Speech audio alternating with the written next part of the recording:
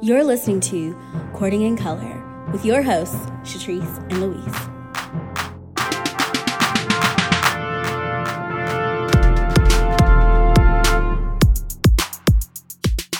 Hello and welcome back, Courting Cuties, to another episode of Courting in Color. I'm Shatrice. Hey, y'all. I'm Louise. Y'all good?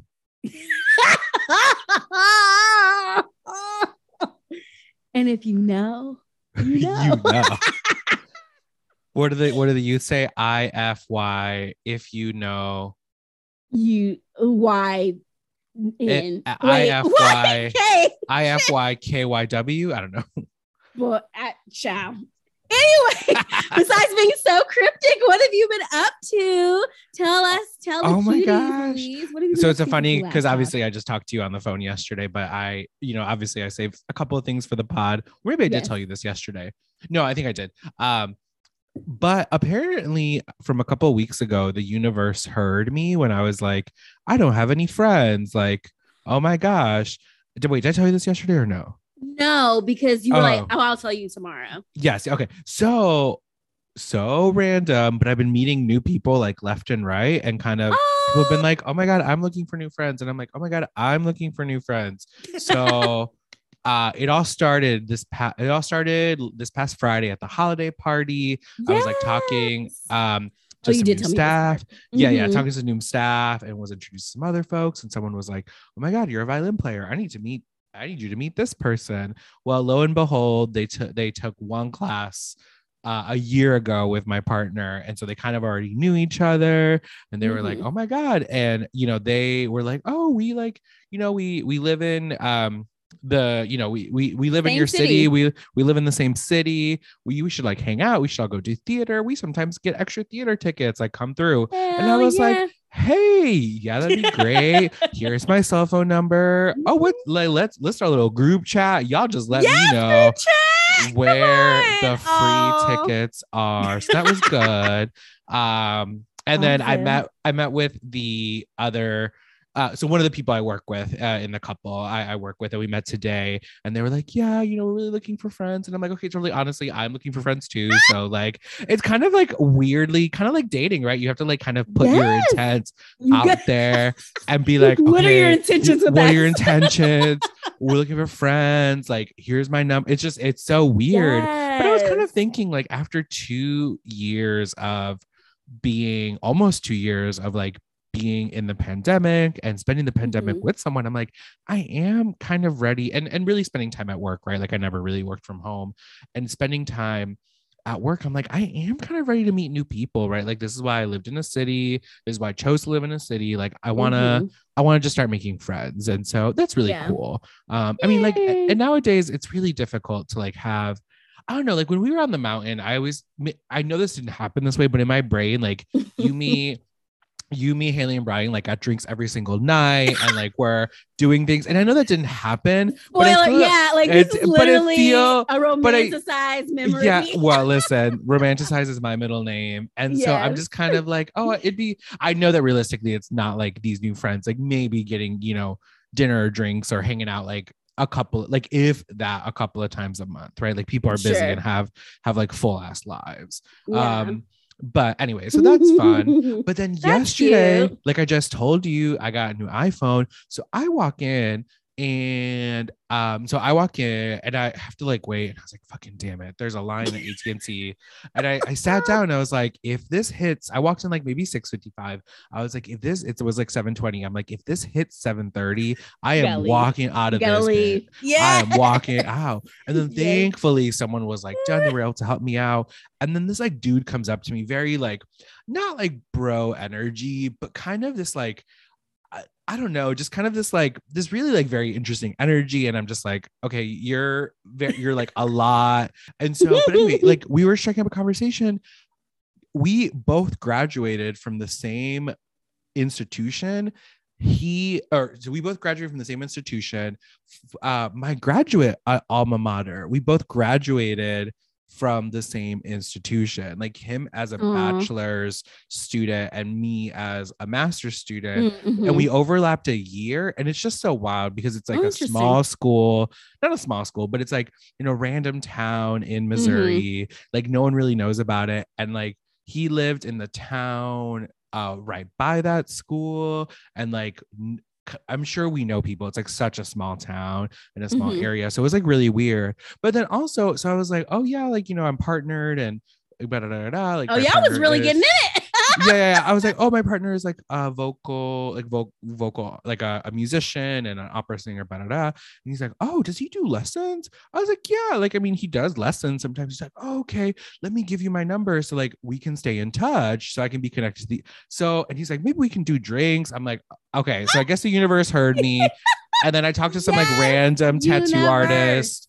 I talked to some random tattoo artists at the local coffee shop, and I was like, I think I know who you are. And they were like, I think I know who you are. And I was like, oh my God. I mean, that no phone numbers were exchanged in that interaction, but it was like, sis. So now when I walk into this coffee shop, I hope I get free coffee. Well, everyone will be like, Norm.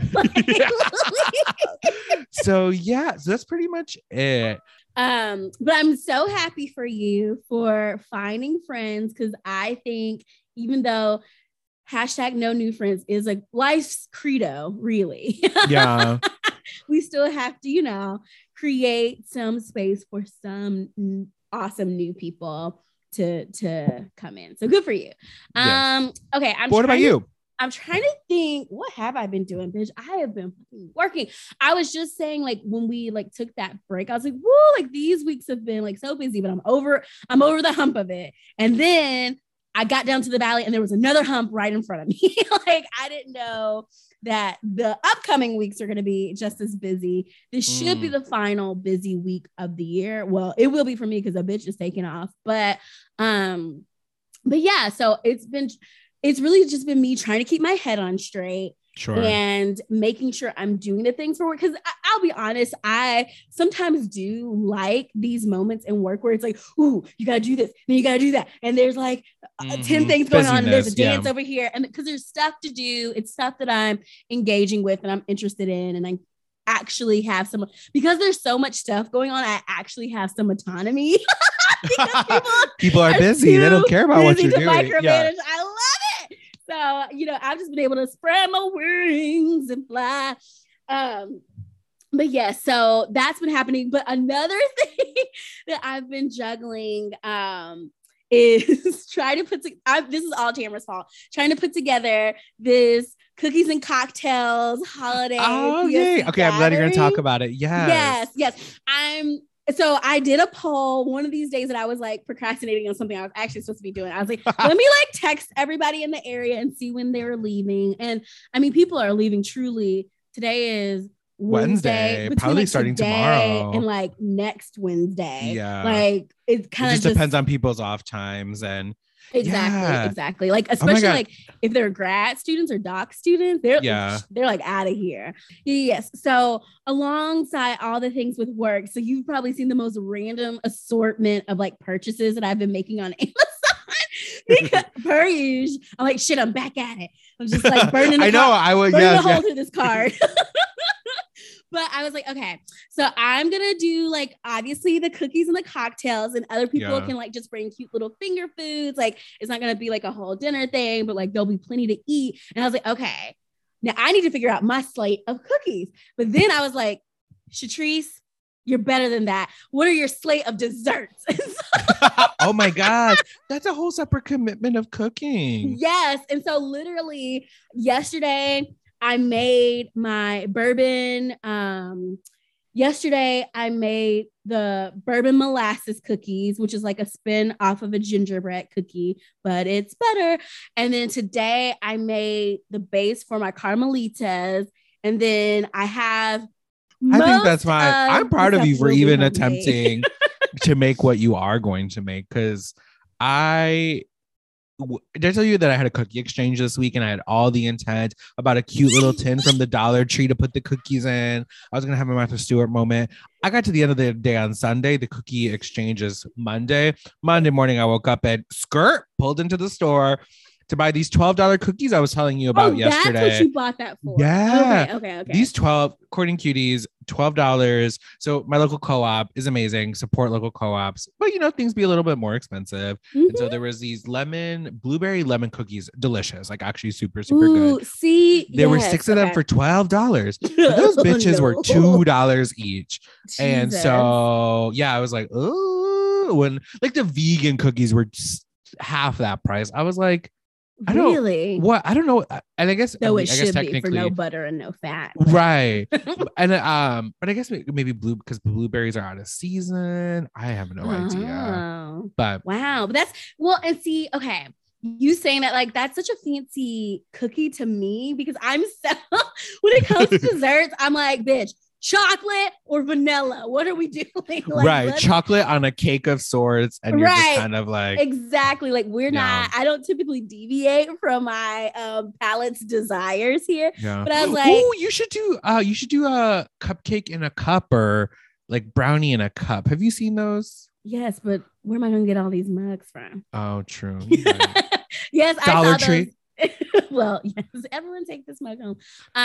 But I think what I'm going to end up doing is the Carmelitas, the bourbon molasses, peanut butter, snickerdoodle, and I'm going to do my chocolate bundt cake. And I think I'm going to do an orange spritz cookie.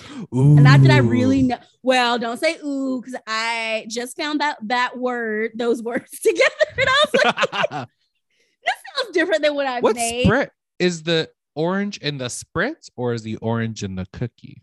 Oh, I think it's both. I hope it's both. I don't know, but if I'm committed to like that jelly that goes in the middle. Well, okay. See, I just found those words and then I saw a picture and then I said later, like, oh, looks good. I will. Yeah. Okay. Gotcha. So cuties, more to come on what an orange spritz cookie is. But basically, I was just looking for something that would lighten the palate, as they say on Baking Championship, like, because I have a lot of heavy chocolates and vanillas and stuff like that. So anyway, that's what I'm going to try to do. And I got some eggnog. So we're going to be getting some adult nog and something else going on. But yeah, so that's. Oh my gosh. So at this holiday party, I commented how I had never had eggnog before. I don't fully know what is in eggnog. And I always automatically go to alcoholic, but that's not the case. Correct. The base eggnog itself is not alcoholic, but it's always like something that adults apparently have put rum in for eons. And so for most people, that's what they think of. This is inspiring me to get to go to the ABC store and get like Bailey's and make like hot chocolate. Like I want spiked hot chocolate. Yes, I'm here for a spike. And honestly, if you just have rum, that works too. Okay. That last year, rum basically can go in anything. But yes. And so since I got I'm trying to get my little adulting on. Me and Bay were decorating this weekend. And I was just like, I really need to get one day I was like so stressed at work. And I was like, I just started decorating the tree because I was like, I just need to get myself in the Christmas holiday spirit just, feel good about things. And so, that's really what's taking up a lot of my brain space for these last couple of weeks. And I'm excited to have people over and see the decorations and just, have a good time. And my little wall that I've been trying to finish, we're going to finish that tomorrow. So yeah, it's been nice. Which is what holidays are we celebrating this week? December has really crashed and burned on like relationship-y type holidays. However, 'tis this season, you can tie anything to relationships. So I mentioned that then I were decorating. And one bit of our decorations was actually a wreath we got from like a little farm stand. Cause I was like, I want to support like a small business. Yeah. Like someone local instead of like going to Lowe's and getting one. And so we have like a real wreath on the door. Technically, it's so cute too. Technically, it's a mailbox like hugger is what it's called. But I was like, this looks different and it's cute and it's full and it has a little pine cone. So I was like, wreath it is. It's going on the door. I don't care if it's supposed to go in the mailbox. So we did get our wreath. Do y'all still have your wreath for National Wreath Day?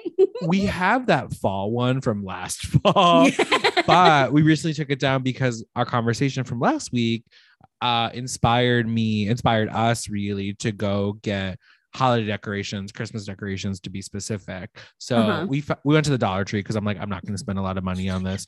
So we bought some placemats. We bought some like tinsel. Oh my God. Shout out to Dollar Tree. They have elves that are just various shades of brown and black. Yay. Are y'all doing elf on a shelf? Is that no, I just wanted a cute elf. Okay. Just to put on the table. But we bought this like little door decoration, just like the super cute Christmas tree. Just not. I think I just really have to dig deep into myself to decorate for the holidays. Sure. And I love going to other people's houses for the holidays and having them decorate or seeing them decorate. Or seeing their decorated houses to be specific. Sure. Don't know who decorates them, but yeah, it just takes a lot for me to. Yeah, I just like did not do that. So listen, no judgment from this here co-host, because when I tell you, with every ornament I hung on the tree, I just kept thinking, taking this shit down in January, it's gonna be a pain in my ass. Like, it took me and Bae like forever to like defluff or refluff the tree because it's a new tree. Like, it just was, I was like, okay, this took longer than I thought. So that's why we only just had a tree up for the longest, because that shit took everything out of us. And so now it actually is dressed because it looked cute at night because it's a pre-lit tree, which I was like, oh my gosh, like literally worth the money. Such a better upgrade than having a tree that you have to string the lights yourself. But yeah, it's we're trying to get cute over here. He rolls his eyes, but he loves it. Like, you can't tell me anything. I know when love of the holiday spirit is in the air, forced or not. Who is doing the forcing remains to be seen.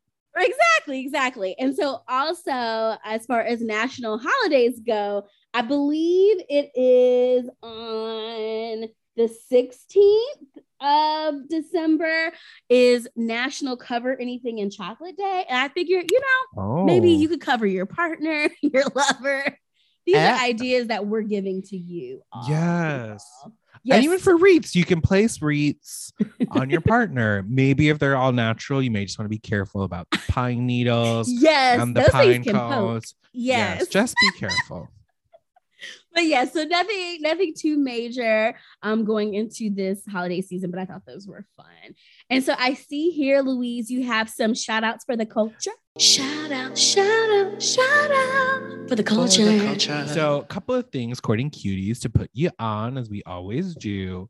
So we are going to start with Nicole Byer of what's her show? Nailed It on Netflix. Nailed It, which absolutely love that show. Yeah, she has a bunch of different podcasts on. I really listen to Why Won't You Date Me? But she has a Netflix special that just recently came out on December 7th called Big Beautiful Weirdo. So I have not seen it yet.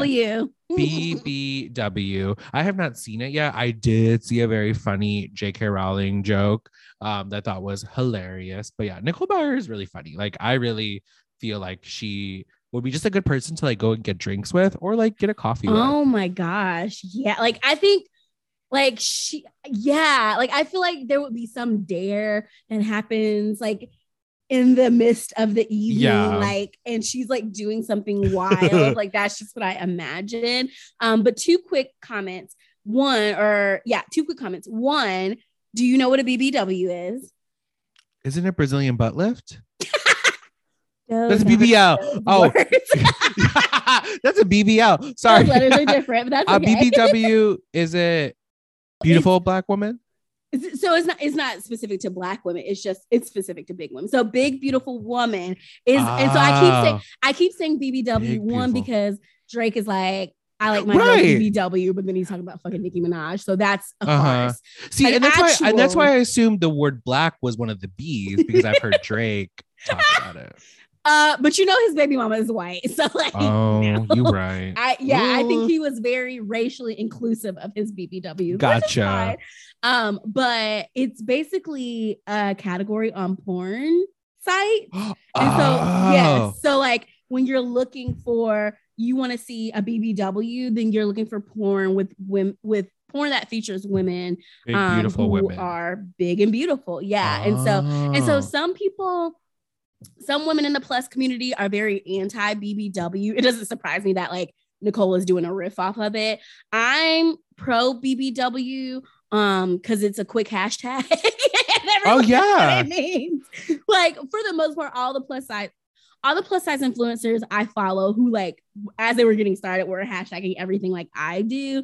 And so, you know, BBW would slide in there. But I get, because you know, when thinking about fetishizing people, and we're gonna talk about that a little bit more later, I get why people would be opposed to it. But anyway, and then two, I forgot to say, cuties, or maybe I have before, but I forgot to say today, Bay and I are almost done watching the Harry Potter saga. I don't even know, Chronicles. I'm not really sure. Series, fun fact, the series. Series, thank you. I had never seen, read, barely heard of. No, just kidding. I definitely heard of. Does he like Harry Potter?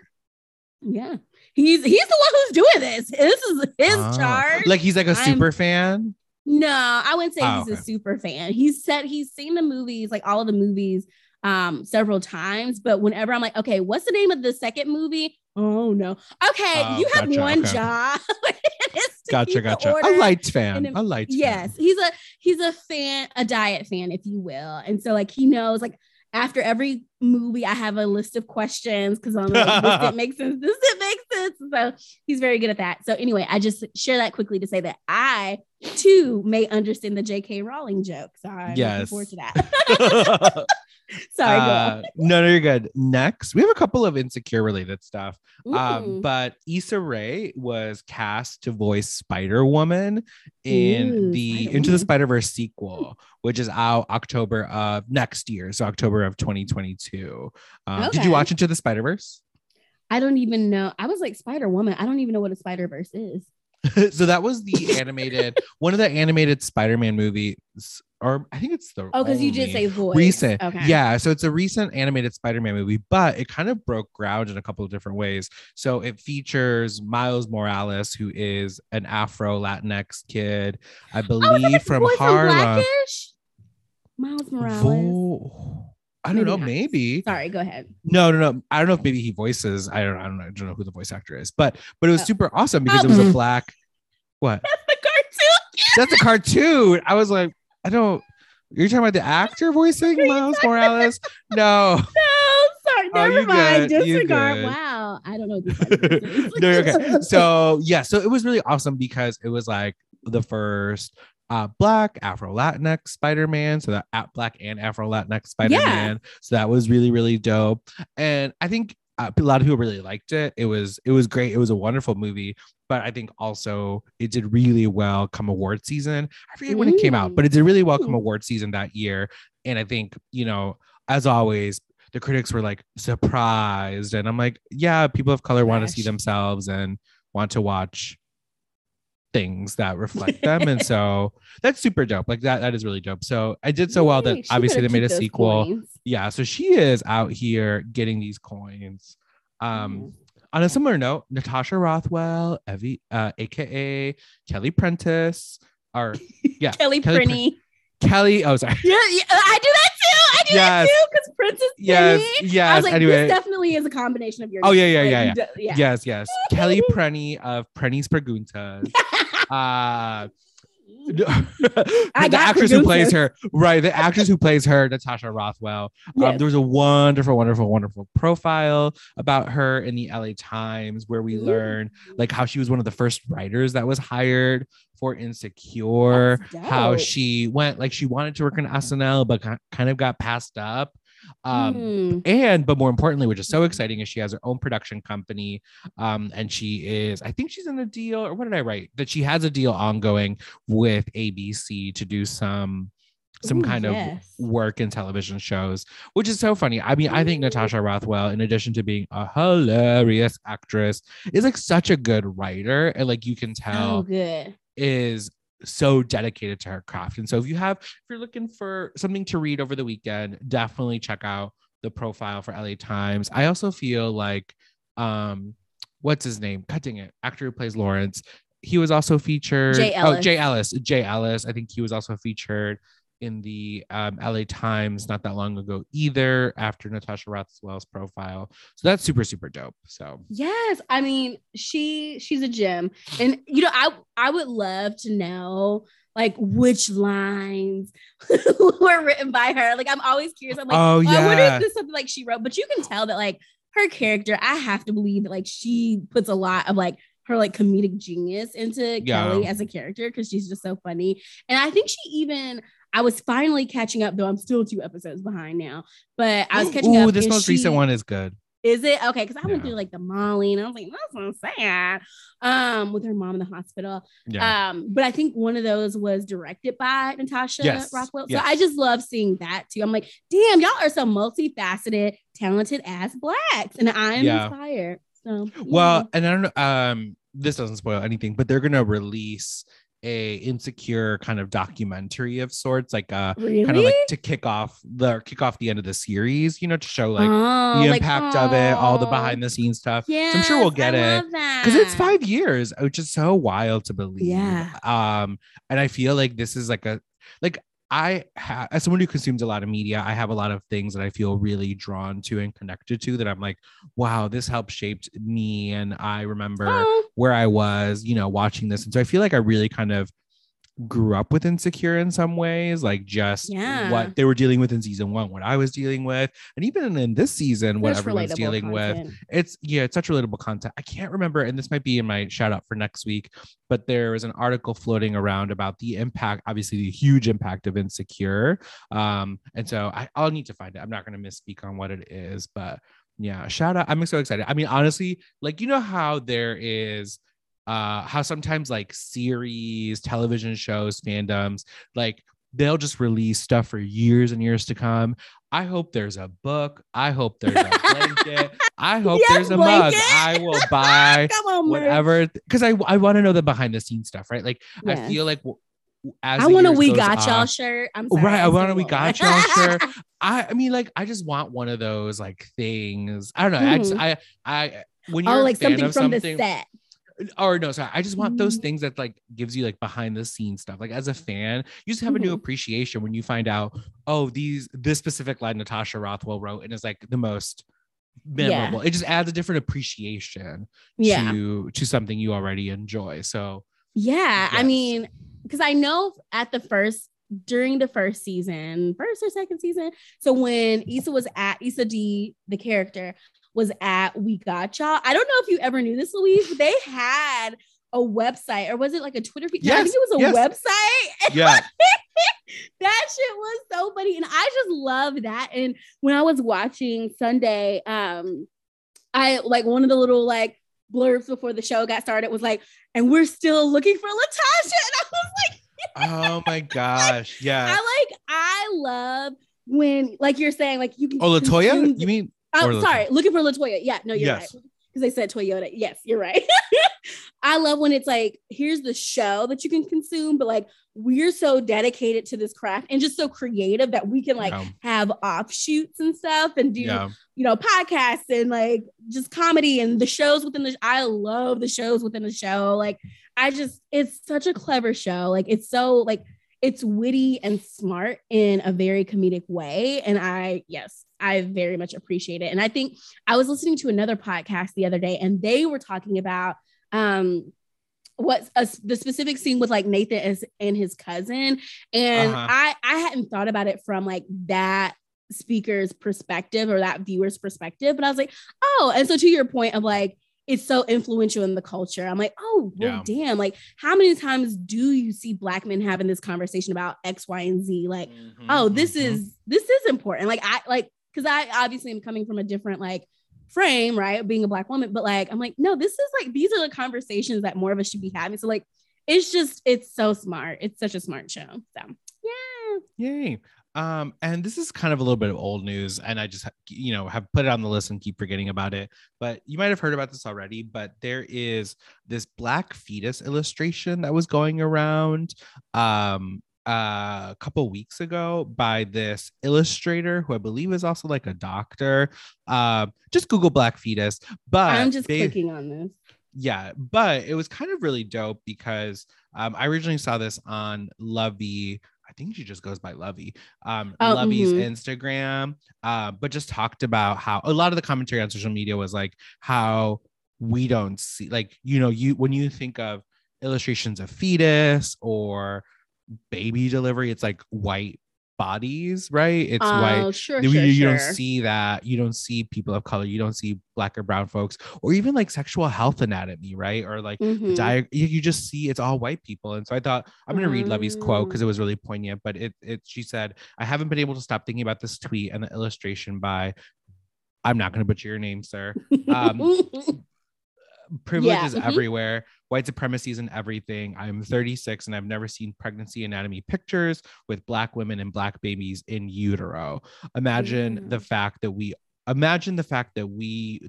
aren't depicted in this form. That's the norm. White people get to be viewed as a default. Racism isn't just in violent cops, it's in the erasure of us from womb. Ooh, come on, Lovey. Speaking of eloquent Blacks, well, she's absolutely right, because when you said like Black fetus, I was like, oh no, like what is this? Is about to be like something graphic, but you're literally talking about like educational type, like illustrations, like things to just show what's happening. I thought he was gonna be like, okay, now we just found out the Black babies are super awesome. Oh no, gotcha. Yeah. So I just truly didn't know where that was going, but yeah, no, that's an excellent point, because I guess truly, I mean, this is how white supremacy works, right? Like I never really even thought about these like baby fetus pictures as like a racialized being, right? Like I was like, oh, have they always been white? Oh damn, white really is the default, because like I didn't even, I was like, weren't they? Yeah. So wow, okay, look, you better be putting us on. Come on, we got to have our counter stories and our counter narrative somewhere. So shout out to that. It says on his Instagram that he is a medical illustrator, medical student, and aspiring neurosurgeon. So shout out to him. Wish I could pronounce your name, but definitely can't. So let's scurry on over here to our main topic. Cuties, if you'll recall, last week we kind of started the conversation on interracial dating by featuring or talking about these featured Blacks, essentially, in this New York Times article, who were really struggling, or I don't even know if maybe they were at the point where they knew it was a struggle, but anyway, they were trying to deal with being their real selves while dating non-white people. And I mean, the comments were super real, and there's no judgment over here, though. I mean, honestly, it just was a little disappointing that, like, I think, like I said last week, sometimes we put ourselves in a box, like, but again, that's how white supremacy works and wants us to work. But I think this article that I found on prevention.com/sex/relationship/A34OC, I think this is such a great counter story to like relationship norms, right? Like a hetero man, a hetero woman who are the same, cis, etc. And when I tell you, she found all sorts of people. So shout out to Christine Forbes, who wrote this article. And it's entitled 5 Interracial Couples Share Advice on Being in an Interracial Relationship, Especially Now. And I was like, ooh, because I mean, I'll be honest, before me and Spicy White started dating, I was like, in these trying times, I cannot be bothered with this lack of melanin. Like, it's a no-go. But, I guess people have a way of evolving or whatever. And so, again, all it took is one conversation with Damona Hoffman. I guess listening to a dating and relationship expert was helpful or whatever, and now I got this man, but it's still but it still is interesting to think about what it means to be in an interracial relationship. And so what I'm gonna do is basically each couple just gave like one piece of advice, and so I'm gonna go through those one by one, and then we'll just talk about those couples their advice, and if you agree that it's good advice or if you have anything to add to it. So number one, the first piece of advice came from E and Victor, who have been dating for 2 years. They are queer. They both identify as queer, and they're in a closed polyamorous relationship. E is 26, Korean American, non-binary, pansexual. they, them. Victor is a 25-year-old Mexican-American cisgender man, heterosexual, he, him. So their piece of advice, which is what we touched on briefly earlier, was do not fetishize your partner. E considered Victor's dating history to be a potential red flag. Several of his exes were South Asian. Managing stereotypes when dating outside of your race is tricky. There's a thin line between appreciating people from other cultures and fetishizing them. If someone is fixating on one aspect of your identity, you are probably being racially fetishized. So what are your thoughts on that? Experiences? Do you think that's good advice, etc.? Yeah, I mean, definitely the dating history pattern, I think is a potential red flag. I think we've kind of have talked about this, but yeah, I would be like wondering like, oh wow, you seemingly only seek out to form romantic relationships with, you know, Mexicans or Mexican Americans, right? If we're talking about myself, why is that? Like, what? I don't know. And so I think for me, yeah, that's something that's like a potential red flag, like something to really think about. Like, why is this person seemingly only seeking out, and if not only seeking out, just forming relationships with those types of people? I think when I so like when me and Spicy first started dating, I mean, it truly came as no surprise to, I think, either of us that both of us mostly dated folks who identified racially similar or identical to us, right? He's half white, so he's mostly dated white women.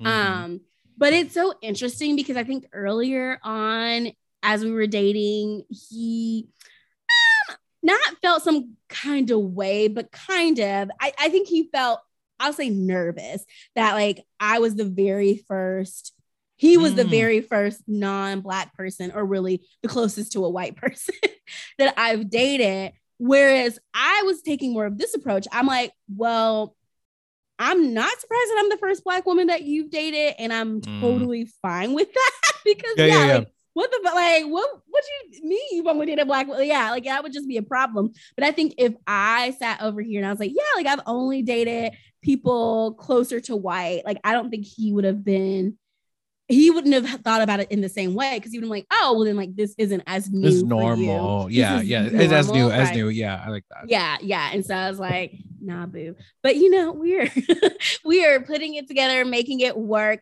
I think those are the things that like make me think of fetishes, like you said, like what's that dating relationship history. And I think for me as a Black woman, like the hair thing, like kind of the big ass, but he's just always like, actually he's always just been into BBW, so it was more that than like the Black thing. But anyway, I also think I appreciate really quickly this aspect of if someone's fixated on one aspect of your identity, then I think that is a really good indicator of being like racially fetishized, right? Like I think about different experiences that I've had where it's like that comes up within the first couple of minutes, or they're like, oh wow, I really like brown guys, or oh wow, brown guys are such, or Spanish, you know, Mexicans are such smooth talkers.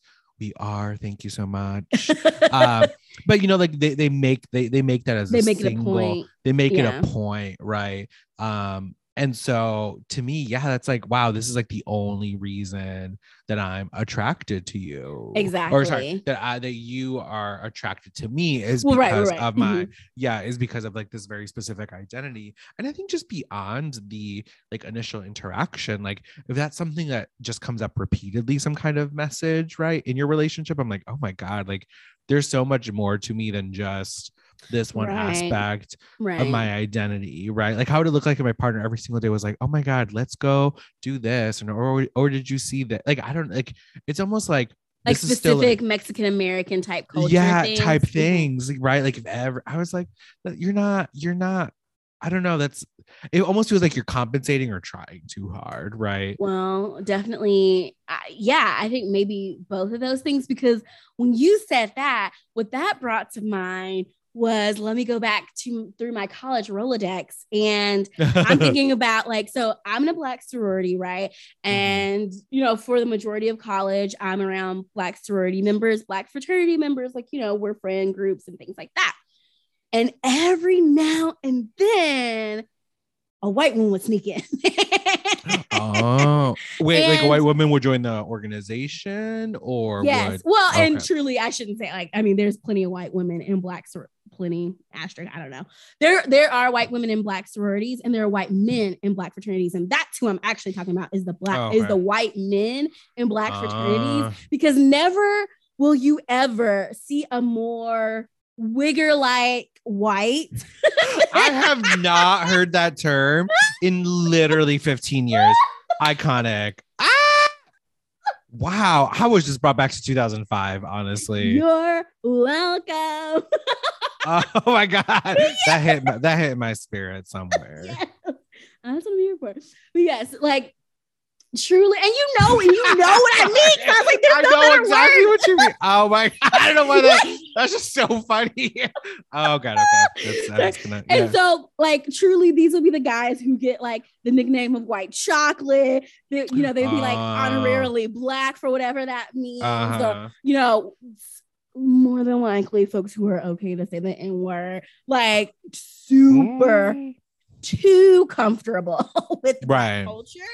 But like these would also be the white men who would like exclusively date Black women. And I am not a white man and I am not in a Black fraternity, but I'm like, what? Like, so I guess really this is a question. Like, Louise, you know what I'm talking like, is that a fetish? Like if you are basically Rachel Dolezal, well, I mean, but maybe, right? Like, you know, I mean, my hope would be that any of these white men joining any of these organizations are doing so because the organization aligns with their personal values, right? The org's values aligns with the personal values, not as a means to an end of having access to Black women, right? That's what I thought of when you were asking me like my kind of thoughts and feedback. I didn't even think about that, but yeah, right. Yeah. Like I my hope is, and because it's also like, I mean, I don't know. I do think about like people who grew up in predominantly like POC communities or like that one like white person who like seemingly was just around all these like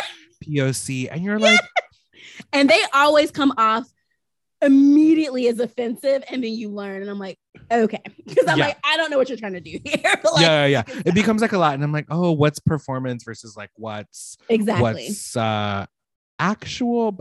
That even authentic, just feels weird. Say authentic too. So yeah. So shout out to all of you. I don't know why. I think it's such a funny word. I don't know why. Maybe that's what it is. It just makes me giggle. I'm like, it's great. Just like that. Anyway, let Oh, I'm gonna go to bed tonight, and I'm just gonna be like, I was just like laugh. I'm gonna think about the word. I'm just gonna laugh. Yes. Okay, so the second couple here is Elise and Chuck, who have been dating for 5 years. They're a cis hetero couple in a closed monogamous relationship. Elise is 23. I was like, oh my gosh, where did they find these youths? Elise is 23. She's a Black woman, cisgender, heterosexual, she, her. Chuck is a white American, if that's his real name, cisgender man, heterosexual, he, him. And so on the topic of establishing respect before you start dating, which I think I'm curious on your thoughts on this one. So to say a little more, they say starting their courtship by talking about police brutality was Elise's way of detecting whether his worldview was rooted in the devaluation of other people. Once Elise knew that Chuck saw her as his equal, it was smooth sailing. And Elise said, I would say that my politics are slightly more liberal than his, but not to the extent that we can't see where the other person is coming from. And then they say that they've, Chuck and Elise have apparently been teased about their relationship. They say bullying brought them closer together. But that's because they were able to support one another, blah, blah, blah, blah. Humanity. So, I have thoughts, but what are your thoughts? Yeah, I like these kind of testers, right? Like bringing up these topics and kind of seeing what someone responds. And then on kind the first of date, like, though? Oh yeah, why not? Just to kind of maybe there's a spectrum, right? Like maybe police brutality is like, whoa, that's like too much to talk about on the first date. But like, why not like drop that and see how someone responds? There's this fantastic TikToker who I cannot remember their username, but I'm seeing all their videos in my head. But they're like, oh my God, isn't this such a beautiful day? You know, the roses are red, the sky is blue. What are your thoughts on Blue Lives Matter? Like just like that, just, you know, like that kind of like it's just so funny, you know, like yeah, just kind of the like dropping of the bombs and just seeing what someone's reaction is. Yeah. And so I do believe in these kind of like little tester things. I wish I could remember, but with my partner and I's first date, there was something that I snuck in just to kind of see, like, let me see how you react. Interesting. And I truly might have been, it wasn't a bit, maybe I can't remember what it was, but I'm kind of thinking I might have been like, yes, white supremacy. And just kind of seeing what the reaction was. Yeah. I wish I could remember like what the topic of conversation even was, but it was something like that, right? Where like I dropped a little word and kind of just see, are you going to respond positively or negatively? Are you going to kind of ignore it? Are you going to agree? Like what is going to be the reaction? But I mean, I will say, like, as someone who like has dated mostly white people, I do tend to be a little bit more on guard than I was with POC, right? Like a little more on guard in the sense of like, anyway, this conversation could go left really quick. Hell all it would take is one thing to say. So yeah, so that kind of I do believe in this. And I will say, I think, you know, I don't know about you, I don't know how you feel this way, but I actually do really relate to like the quote from, I believe it's Elise, who says like, I would say that my politics are slightly more liberal. And I would think so. I would kind of say that, right? But it's not. I think what's most interesting to me, and I don't know what this says about my own identity development, but I think in my brain, I maybe thought I would end up with someone who is exactly like me in many ways. And that included political leanings. But like, there's a wide variety. Like, yes, there's the whole liberal to conservative spectrum, but even amongst liberal people, there's a whole nother spectrum too. And so I think I just didn't really think about like, okay, what are the, like, you're not going to find someone who's, I don't even know what I am on the, but like, you know, if you take out the specific issues, yeah. I don't know like what type of liberal I am, but I know I'm like not a moderate and not a conservative. But I don't know if my partner and I don't think we are actually the same type of liberal, but we are liberal. But right, what are the issues that we do need to be in agreement on, and what are some things that we may differ on, right? But yeah, so the next couple is, I think it's Katie. I think it might be Kaidi. I think it's Katie. Katie and Blair, who have been married for 4 years, who are queer and in a closed monogamous relationship. Katie is a white American woman, white American trans man, heterosexual, he, him. And Blair, 28, is a Black American cisgender woman, pansexual, she, her. I love the spelling of these names. Okay, come on. Like, I was like, Blair, Blayr, that is a first. Like, come through. And so this quote here, okay, I'll just read the quote. I think this is from Katie, who is a trans man. Throughout our entire relationship, whether it was my transition or us being in an interracial relationship, or even when we first started dating, being in a gay relationship, there was so much of a learning curve for the both of us. And then they go on to say, growth requires honesty with yourself and your partner. I was ignorant in the sense that I didn't understand the difference between Black Lives Matter and All Lives Matter, says Katie. I was very much one of those people that felt like it was an attack. After being, quote, randomly searched a few times while driving with his wife, Katie's worldview shifted. So, which ain't that a bitch when that has to happen. But yeah, what are your thoughts? Every critique is not an attack. Prepare to learn. Yeah, I mean, I wish they went a little bit more deeper into kind of how that situation relates into that specific piece of advice. I agree with it. But I guess because I'm trying to, it says that there's so much of a learning curve for the both of us. I was ignorant, but so I failed to see in their explanation where the critique was. Oh, anyway, well, you know what I mean? Yes, because what I'm taking from that, or how I'm interpreting that, is they're saying, well, and like you're saying, it's not a critique, but I'm assuming that they being Katie, thought that Black Lives Matter was an attack on their white life type thing. Like they took it personally. Like, what do you mean Black Lives Matter? Gotcha. Okay, that's kind of yeah. That's where I think they were going with that. I think so.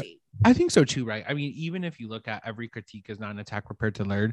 To me, I think that also is rooted in ego, right? So being able to look past yourself to say, where is this other person coming from? How can I help them understand? And also, too, being in a relationship is actively choosing someone day in and day out, right? And so being able to say, this is my person, I want them to learn, I want them to understand where I'm coming from, and also I need to learn where they are coming from in this moment. And it seems like what Katie did in that moment was, yes, this feels like an attack, but also this is my partner, so I want to learn where they're coming from. So I need to let go of I need to move past my own ego enough to be open to hear this other side. And I think that's very eloquently put, although I guess maybe part of the reason why I put that last sentence in there was because I got the sense that Katie was like, well, it was perhaps only after I realized how much my Black wife got pulled over randomly that I was like, oh, racially targeting, like racism exists.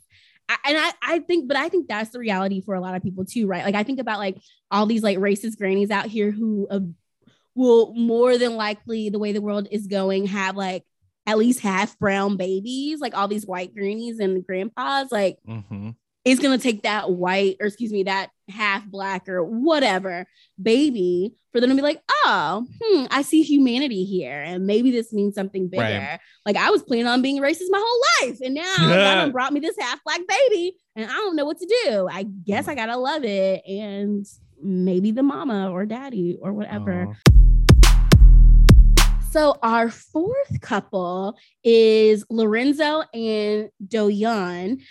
They've been dating for 7 months. They are queer and they're in an open polyamorous relationship. Lorenzo is multiracial, Black, Thai, and white, and is a cisgender queer man, he, him. And Do-yeon is a Do-yeon is a Korean American cisgender man, queer, he, him. And so the piece of advice that Lorenzo and Do-yeon have is to be open to new experiences. Do-yeon had previously dated other people who were outside of his race, but when Lorenzo, on the other hand, didn't have as much relationship experience. And this was a quote from Lorenzo. He said, being new to and exploring polyamory, a challenge for me is getting over jealousy. To adjust, he's had to be open to new experiences. It's tough, especially in a culture that teaches us to express love through possession.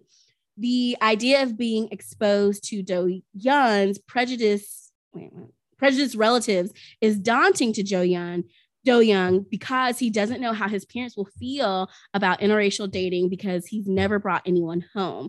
To have successful interracial relationships, you must be open to new challenges and experiences. So that was like, I pulled just like random sentences because theirs was a little bit more random. And so there's a couple of things here. So Lorenzo it sounds like he's in his first polyamorous relationship. And then even though Do-yeon has been in polyamorous relationships or has identified as polyamorous, he's basically has racist parents who he doesn't know if they're gonna like be okay with his Thai, Black, and white boyfriend. And so it was just always scary. I'm like, is that? And so when it says here, be open to new relationships or be open to new experiences. I'm like, is the new experience going to meet your racist boyfriend's parents? Like, I don't know. I kind of interpreted the polyamory, the being open to like polyamory and kind of pushing on this like these like certain notions around what it means to be in a relationship.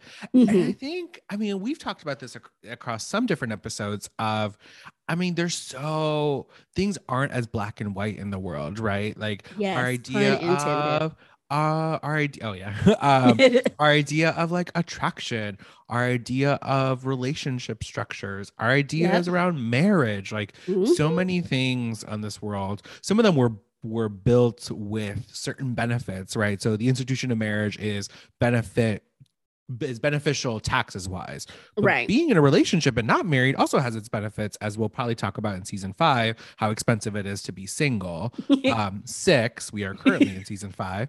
But yeah, I mean, I think that's kind of it too. I don't know. I will say, as someone who I think thinks of themselves as pretty, I'm gonna say sometimes vanilla, but maybe just also degular of like, I just want, the American dream, the gay American dream of a husband, a house, a fence, 2.2 kids, and 2 cats. That's the gay American dream. Okay. I think sometimes I can imagine it can be difficult for me. I would probably have a little bit harder time opening to some of those new experiences because of this like certain vision I have of how my life should be. I see what you're saying. Right. And I really would love to I would love to have someone on the podcast next season who is like a queer person of color and like in a polyamorous relationship or like a person of color, because I do think this point of, I know quite a bit of people who are in poly relationships or have open marriages, and I'm like, oh my God, how do you really encounter the jealousy? Maybe like 2 or 3. Maybe it's not as many as I think. I mean, that's more than me. I don't think I know any. So yeah. Yeah. So I know a couple of folks who are currently in one or who have been in who are in like those types of relationships. Yeah. And I think I would be exactly like Lorenzo about like how to get over jealousy. And I think when you are exploring challenges or when you are exploring new things, again, you're encountering your ego and your perception of things. But yeah. What would you say is one new experience that you've been or had to have been open to in your current relationship? Oh my God, I would say mostly stuff with like sexual acts, if that makes sense. I'm like, oh, which I think probably is like low level for some, but I'm like, oh, we can do this. I was like, oh, how fun. How delightful. How delightful. It was just like, I would say probably that more than anything. I mean, I think so much of my growth in my relationship and the new experiences that I have encountered have been more like self-revelatory than maybe anything. And really, and actually some of the things that they talked about here, like how to be like not every criticism is an attack. I think I've also had, I would say actually to directly answer your question, my new challenge is communication. That is a scary thing that I'm going through, and how to best communicate. Cause I think I knew this for a while. I don't always have the greatest communication style. And so that is something that's new for me to encounter. But yeah, I will say, I really appreciate having you in my life for a host of reasons. But one of the reasons is I think you are so adventurous in so many different ways. And I'm like, I want to be more like Shatrice and so adventurous. But like, how do you get over that? Like, how do you get over that hump? In trying some new things. I'm like, no, that's real. And I think I appreciate you like naming, like, yeah, like this might be something for someone, but like for me, it's an experience. And like if I'm thinking of the most kind of like regular, also degular experience, I'm like, child, the number of like movies I have consumed. I just told you at the top of the episode, I've been watching Harry Potter. I'm like, generally speaking, that is something that, as a single woman, I would have never needed to do or wanted to do. But now I'm over here like, come on, Hermione and Ron, like stop bullshitting and get together. Like I'm invested. Get to kissing. Like, like this is, because, it's something that hadn't been a part of my cultural, I guess, upbringing or experience, but I can appreciate it from him. And I think, I don't know, I think just in some of our conversations, I'm like, sometimes I have to stop because I'm like, I feel so strong in my own convictions. And I'm like, okay, I probably need to offer space for someone who's bringing a completely different perspective, even though I'm still very much correct. Like there are like, let us not get that. Let's not forget who is right. Right. But I'm like, okay, there's space for multiple truths and multiple realities to exist. And so I think that's like a new experience that, and I've had it, but like this has been obviously like the most extensive of that. And I think it's honestly been good for like just growth and just, again, humanity has been a word that's just been sticking with me these last like 2 weeks here. And so that I guess I've appreciated. And I think too, right? Like I also think even I think a through line throughout some of these tips, and I think in what you just shared and what I shared, you also need to feel safe enough to even explore the possibility to be that vulnerable, right? So you've talked about this, like how much you have grown in your relationship, like the new things that you are kind of being pushed in a good way, like being pushed on and challenged on. But for me, like I see your willingness to even engage in that discomfort because you feel like safe enough to be vulnerable enough to have that.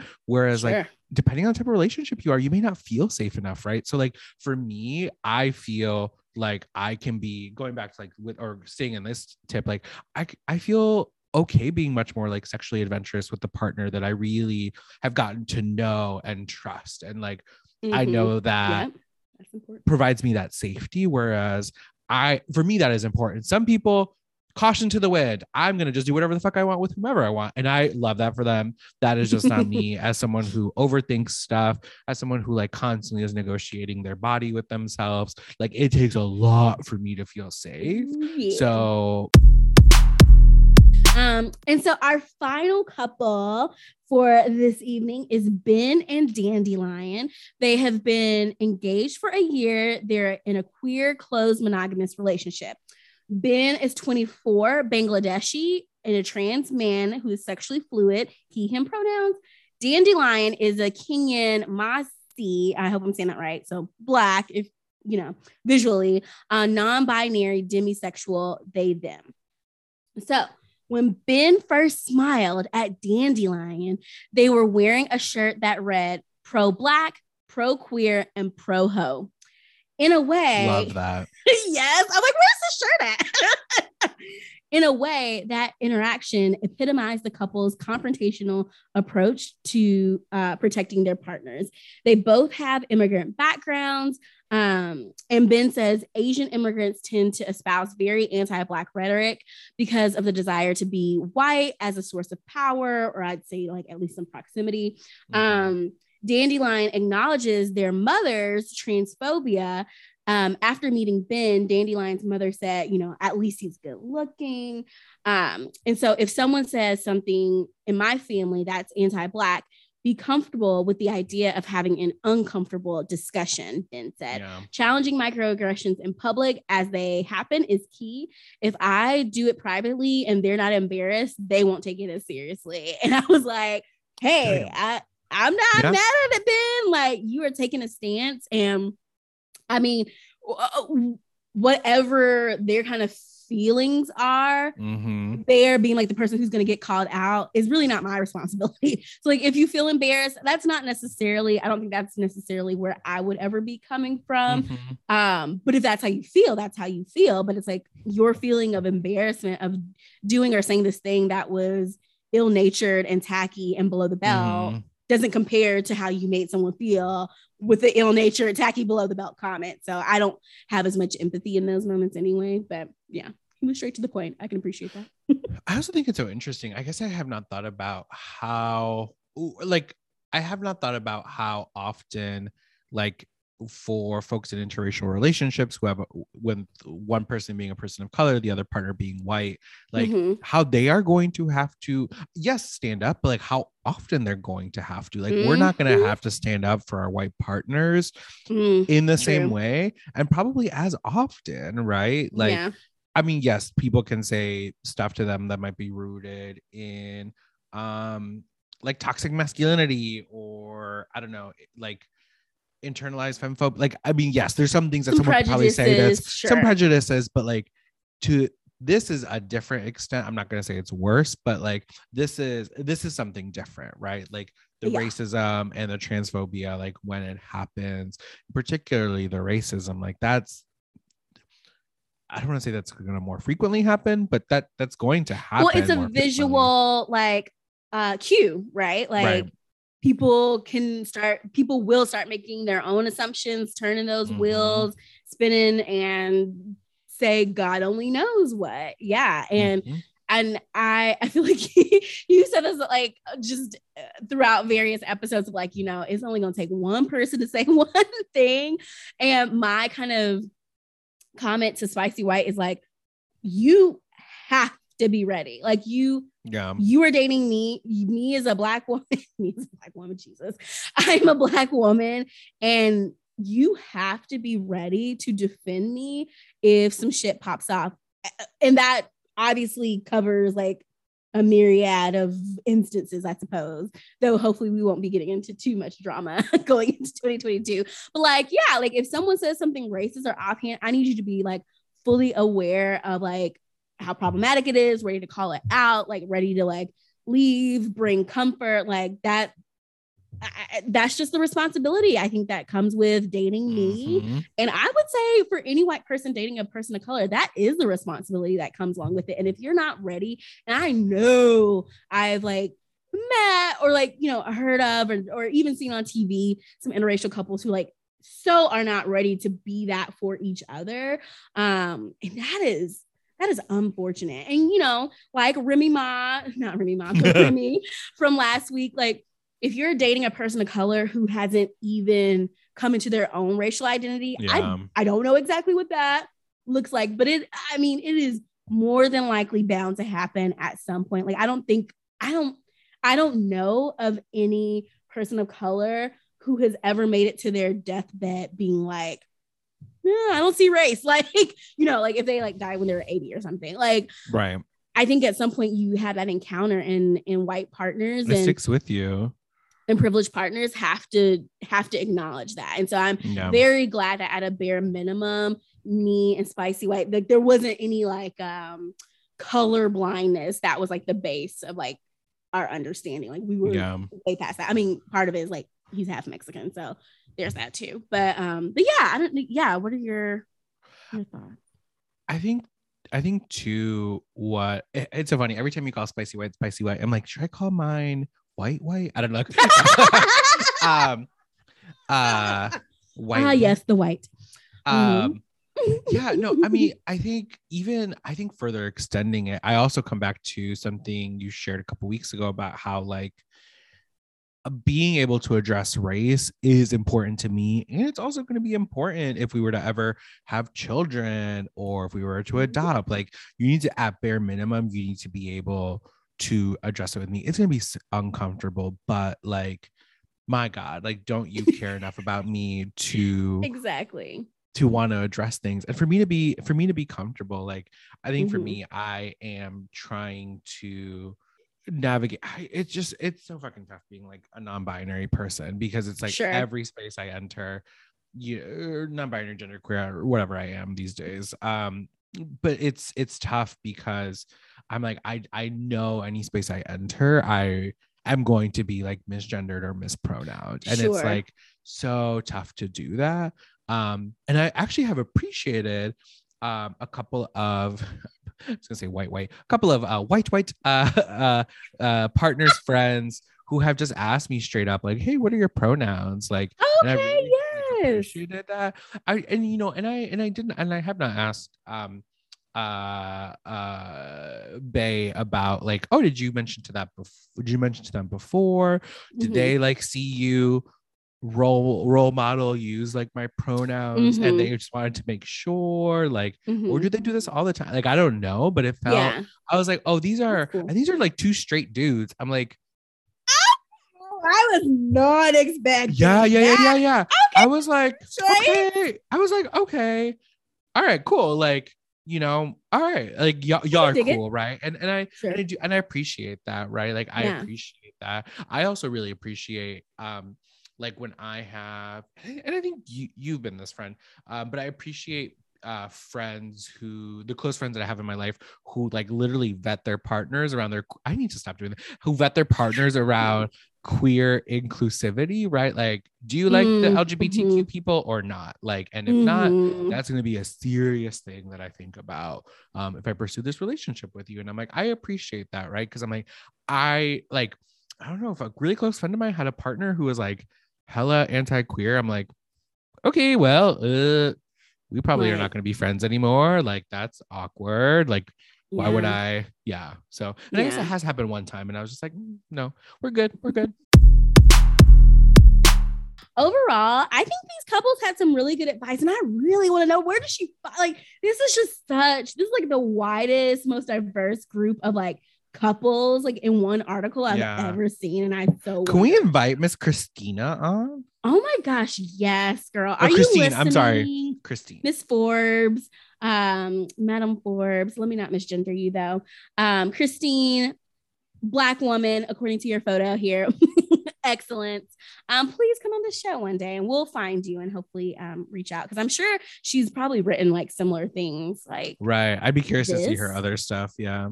Yeah. But yeah, Louise, what are your takeaways for this here episode? What are you leaving thinking about? Yeah, I think in particular, I'm leaving thinking about how to stand up for your partner, right? Addressing like the racism, any kind of direct bias that your partner may experience. I'm leaving thinking about that, like what that is really important for folks in an interracial relationship to really be thinking about and really be aware about. And I come back to this piece, and I guess I've never really thought about my own ego as much until this conversation of just how, like, you know, every attack is not a personal attack, or every disagreement is not an attack on you, right? That you are going to have disagreements. And I think really related to that, and it's a thought that I've had and never really articulated, which was like I previously said, like, I don't know why, but I guess I thought I would date someone who like just aligned with me in so many different ways, and including like political leanings and stuff like that. You were gonna put a mirror up to you and say, right, and I was like, oh, I don't want to date myself. I'm boring. I'm not boring. I'm fantastic. But you know, I guess I didn't really think about how I would date someone who would be different. Like, it's also weird, maybe not weird, but people are different, right? Even people are different. So I just people are really different. That, absolutely. That is a hardcore fact. And I'll be honest on that note. Sometimes I'm like, is difference a red flag? Like, is it like, I feel like, especially when me and Spicy White first started dating, like is it so easy to like, well, maybe not so easy. Like, we're just two very different people, very different experiences, worldviews, and things like that. And so, like, you see those things right away, right? It's like, ooh, I love to do this. Ooh, I love to do this. Oh, I like to do that. Or we can do this, but I like that. You know, you see it really easily. And I'm like, does that mean this won't work? Like, there has to be like something that connects us, even though some dating experts would say you don't have to have common hobbies and things like that. But regardless, I think Timona might have talked about that. Actually, I think it was Timona, but I can't remember. But yeah, I think at this point, like as we're kind of moving along, it's like, oh, but difference means that we get to expose each other to like different things and like broaden the other's like horizon and worldview. And so, and I think this is all the shit that they talk about in like all those diversity manuals that like, diversity is a good thing for many reasons, and this is one of them. And so like I agree with you, Louise. Everyone is different. So Louise, what I'm actually taking away is I'm left thinking about what you said about being someone's partner and like choosing them. No. And being disagreement. Yes. See? Yes. And it works. It's fine. We're still friends. But being someone's partner and because of your care for them, wanting them to learn, right? And so like, because I think sometimes like as POC, we're like, you know, look, we're done educating white folks. We're done doing this, that, and the third. Like, it's exhausting. Like, you have to do it on your own now. And even though I 100% agree with that, right? Like, white people have to be responsible to some extent for their own knowledge of racial, social justice and things like that. But I'm like, this is my partner. And I do want to like have some of these walks alongside him, if you will, some of these, you know, things that we're learning. And it doesn't feel taxing. I think that's one thing I was always maybe worried about in like doing interracial dating is like, I'm not trying to like have to like explain this, that, and the third, like every 5 seconds, but that doesn't happen. And I think there's sometimes really funny moments when I'm saying something that's hella Black. Like, I'm just like, cause I'm Black, like whatever. And because something like it happened last night and I was like, oh, who are you telling? And he was like, I'm telling you. And I was like, oh no, babe, that's like, I was like, that's an expression. I'm saying I'm agreeing with you, but like, fair that you thought I was asking you this question. Yeah. So like little moments like that are just like really funny. And I think, you know, I'm going to lean into those more going into 2022. But before we do that, we will wrap for this episode. And Louise, I think next week will be our final episode for season 5. Yes. We're going to talk about this movie called Love Hard. Love Hard. But anyway, in the meantime, in between time, be sure to keep it cute and court with confidence, cuties. We'll see you next week. Bye. Bye. Hey, courting cuties. Thanks for listening to another episode of Courting in Color. Don't forget to follow us on Instagram at Court in Color. That's COURTNCOLOR. Or head on over to our website at courtingincolor.com. That's courtingincolor.com. Don't forget to rate, review, and subscribe to us wherever you listen to your podcasts. Court dismissed. Bye.